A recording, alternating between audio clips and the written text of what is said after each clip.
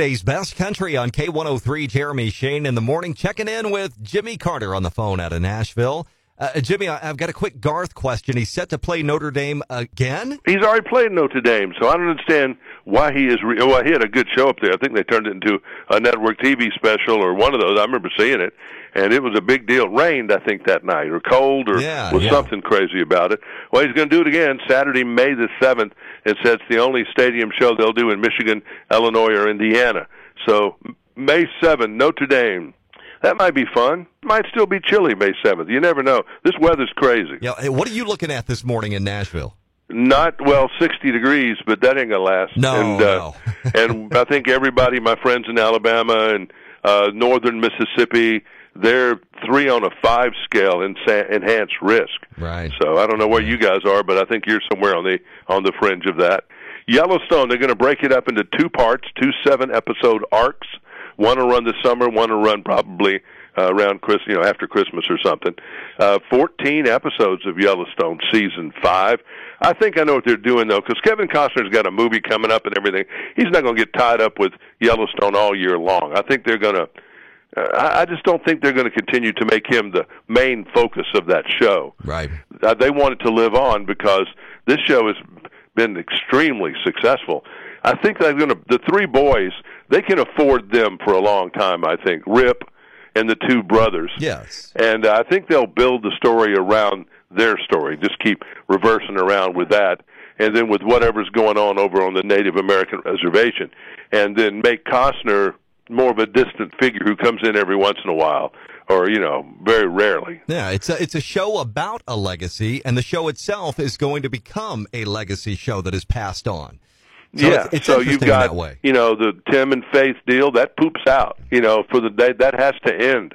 And then you got 1932 with whoever's going to be the new Tim and Faith, because there will be, and that's supposed to be, I'm still confused whether that's the grandfather or the father of Kevin Costner. Right. I got to go work on the dates on that one. But either way, they got a big franchise there. Tim McGraw's going to go back to singing a lot. He's got a whole bunch of dates here coming up. St. Louis is the closest he's going to come to you, April the 30th. That is a Saturday night, and that's at the Hollywood Casino where they have all those shows. San Antonio Stock Show this weekend.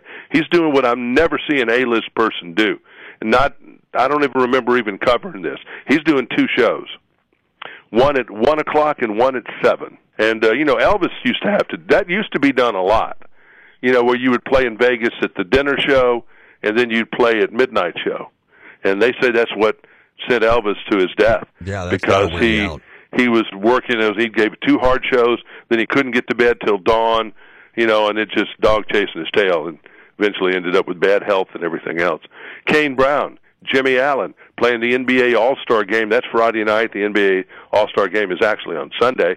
Jimmy Allen's going to play for Bill Walton, and Kane Brown's going to play for Dominique Wilkins. That's the same day of the Daytona 500, earlier in the day. And then the next day is a holiday for many federal employees anyway, President's Day.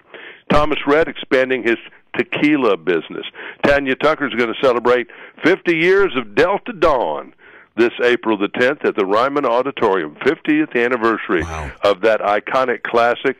Still a great song. Yeah. As we worry about the war possibly in Ukraine and gas prices going to $7 or whatever they're threatening with, the bigger issue seems to be Chris Young. Should he wear his cowboy hat or not? He came to us in his career from Nashville Star. He wore a black cowboy hat. And then somewhere along the line, he took it off. And then he put it on, then he took it off. And now he's put it back on again. So should he wear a hat or not? That is the question. And the wedding, I keep looking at this wedding down at Disney World with Shelby, Reba's son. And, I'm a father of daughters. My middle daughter had a Cecil B. DeMille wedding. When I was young, I don't know why, we had a Cecil B. DeMille wedding. But, boy, nothing compares to what they're doing there at Disney.